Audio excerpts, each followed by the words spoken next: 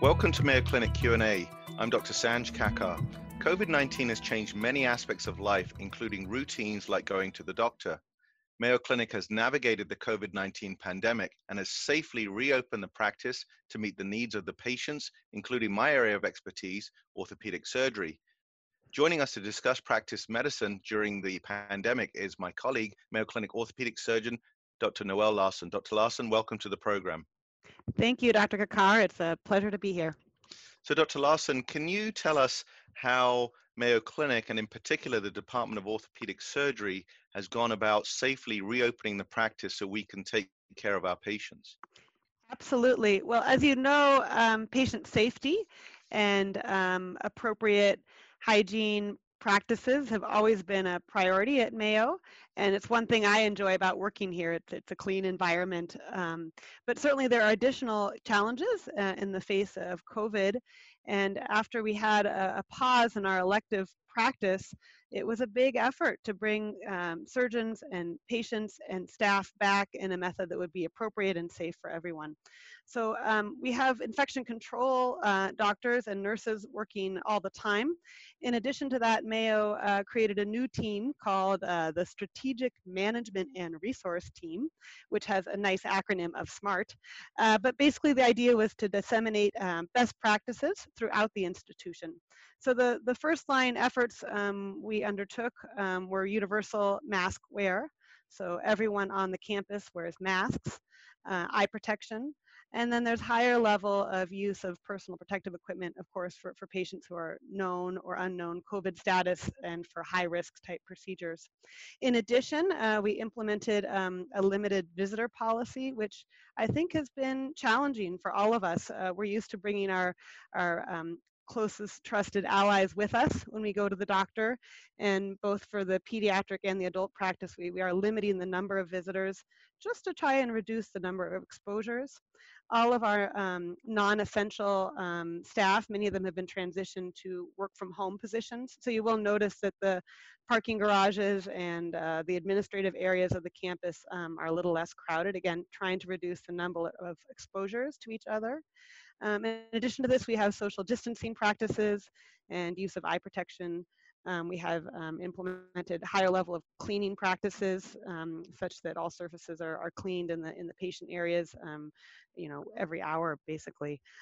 So we've put forth a lot of steps. It's unclear which ones are most successful, but I would say on the whole, the battery of precautions has been very successful at restarting our elective practice in a safe and productive manner.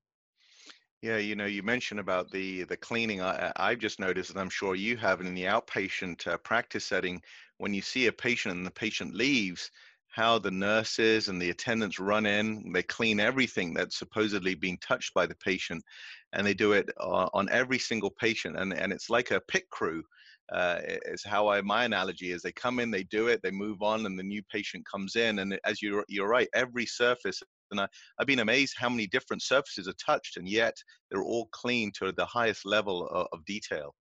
Yes, and we're using a variety of facilities approved cleaners, but basically the light switches, the door handle, the sink, the computer, the seats, the tables, again, everything that someone might come in contact with is being disinfected. And additionally, in the lobbies, everything is being disinfected. We've implemented, elevator precautions to limit the number of individuals on the elevator at one time. But interestingly, as we learn more and more about COVID, it does seem to be something spread through the air and through droplets. So the masking, I think, is probably the primary move that has really been essential. And I think it's challenging, particularly I have a pediatric orthopedic practice, so how do you get a 2-year-old to wear a mask, right? But on the whole, I've been very impressed by our providers and our staff and our patients and their ability to wear a mask and willingness to wear a mask. And I would say it's a safe thing to do. You hear things about, limited oxygen capacity, but for most individuals, wearing a mask is extremely safe. Children over 2, we think it's safe to do. Most people can do well with a mask, and I think that's probably been the one step that has been most helpful as far as preventing transmission. So as you said, as a pediatric orthopedic surgeon, not only are you taking care of the child, but also the family. So how have you negotiated that and your colleagues in the area of pediatrics? We've been doing more virtual medicine visits, and I have actually learned a lot to see the child in their home in their natural environment, having them show me their room and their playthings, or seeing them out in their backyard running around. I mean, that's like the ultimate post-operative visit, right? To see the child in the environment. So we're doing more virtual visits, at which point you can have any number of family members. And in fact, we've been able to do three-way virtual visits where we have one parent at work and another parent at home with the child and me, and we're able to discuss the medical problem. I think the physical exam is difficult with a virtual visit in some instances. I'd say it's been challenging for the important discussions. At one point, we were limiting it to one visitor, so having only one parent there and making important surgical decisions about a child's orthopedic future. That is challenging. We've been able, at least in certain areas, to open it up to two visitors, and that has been much more helpful. And then I'd say the other challenging area for me is when I've been treating a child for 5 or 6 years and then they turn 18. And for adults, particularly for adults in the hospital, the visitor policy is a little stricter. We are just allowing one visitor from 8 a.m. to 6 p.m. And that's hard for an 18-year-old who just turned 18 and yesterday was a 17-year-old, and now they only get a parent there during the day with them. But for the most part, we've had a lot of discussions. Again, the patients and families have been very understanding, and all these steps we are just putting into place temporarily to protect them and to protect ourselves. So, but it's an unusual situation. Never in a million years would I think I'd be limiting the number of visitors for my patient who just had surgery. It's No, a but different step. as you mentioned, you've worked creatively with the virtual visits, as you said, and seeing the patients at their home. And I think that's probably the most important for pediatric care, to actually see how the child interacts at home in their natural environment. You mentioned about the SMART team, and with the deluge of information that comes in on how COVID is changing, how do you stay abreast of all this information to ensure that there's safe practice here at Mayo Clinic? Basically, I act as a conduit between the infection prevention committee and kind of the institutional leadership as far as the steps that different departments and different areas are taking to prevent COVID transmission. So as we have conference calls and in-person meetings, we have kind of walkthroughs where I walk through all the orthopedic spaces and look for areas of improvement as far as social distancing and mask wear. But again, the model is orthopedics has picked one person to try and learn more about it, and then I filter the information and then present it to the department in meaningful aliquots, meaningful chunks of information that you can use, news you can use on a daily basis, and again, not subject the average orthopedic surgeon to all the in-depth details that maybe they don't need to know. So I think it's been a very effective model, and Mayo has used this for other major practice changes of teaching one person to then go out and share and hopefully improve the practice. Then also I learn from other divisions too. I mean, the challenges that pediatrics are facing may be similar to what internal medicine is facing or general surgery.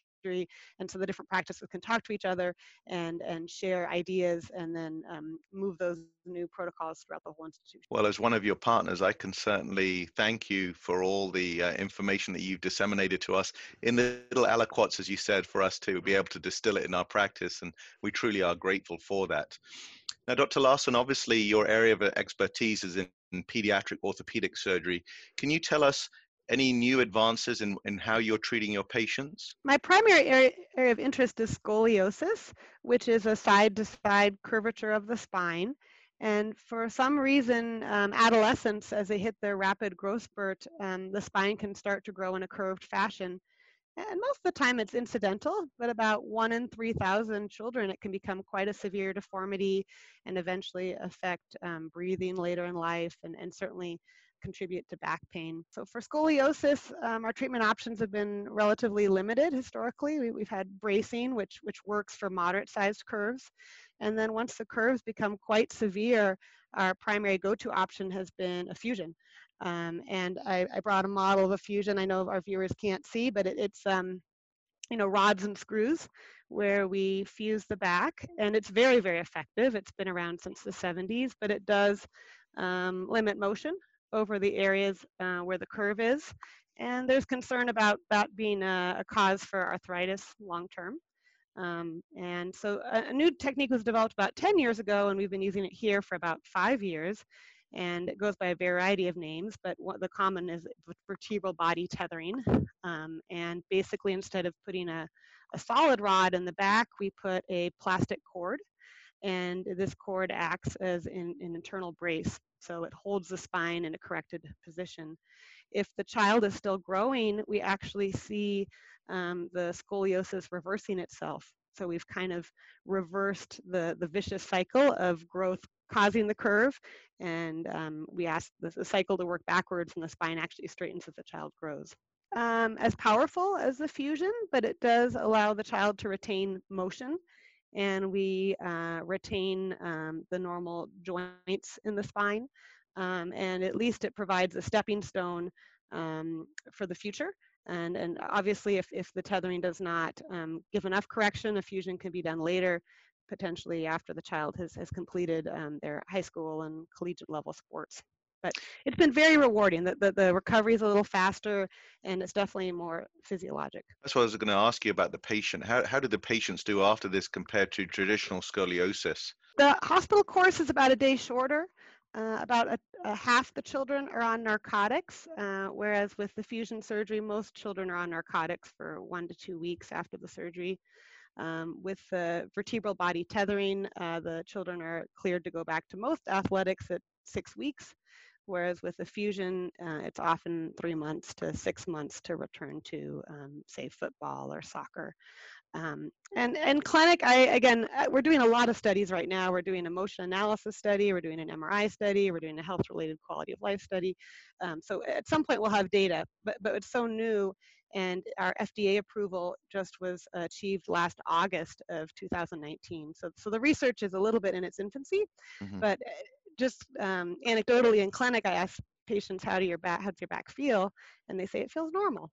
And I haven't really had many fusion patients that say their back feels normal. Sure. So how do you capture that in a research study where we're working on doing that? But it does seem to preserve a little bit more mobility for these children who may have 80 or 90 years left to live. Well, is there a particular patient where you feel the vertebral body tethering is more applicable to in terms of age or sex when they present, or the degree of curvature of the spine? We're looking for curves that are between 40 and 65 degrees, which is moderate to severe. Curves that are flexible is preferable because it's not as powerful as the fusion, so the correction that we get is a little more limited. And then finally, we're looking for children that are still growing. Most of the data regarding the tethering procedure is in children who have at least 1 year of growth remaining. So in girls, that's typically 13 or younger, and boys, it's more like 15 or younger on average. So when you put this tether in, do you leave it in, or do you take it out at another stage, or as the patient grows, you put a longer one in? What do you do? The plan is to leave it in forever.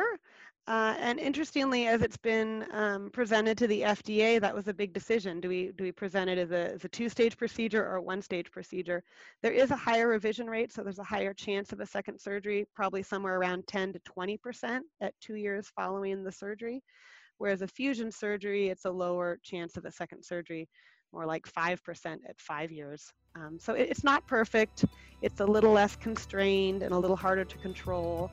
But potentially more benefit. Yeah, no, it's good to see how you're advancing the field as compared to traditional fusion procedures for these.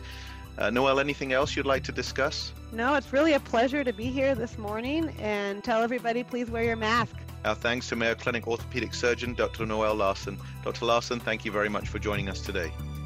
Mayo Clinic Q&A is a production of the Mayo Clinic News Network and is available wherever you get and subscribe to your favorite podcasts. To see a list of all Mayo Clinic podcasts, visit newsnetwork.mayoclinic.org. Then click on Podcasts. Thanks for listening, and be well. We hope you'll offer a review of this and other episodes when the option is available. Comments and questions can also be sent to Mayo Clinic News Network at mayo.edu.